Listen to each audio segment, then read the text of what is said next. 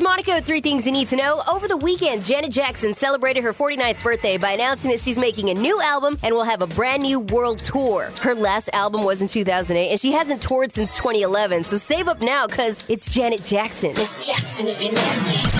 After saying it wasn't going to happen, director David Lynch took to Twitter to say that Showtime's Twin Peaks revival was officially happening after a month-long impasse over budget concerns. The original cast is coming back with a premiere date of early 2016. This is a damn fine cup of coffee.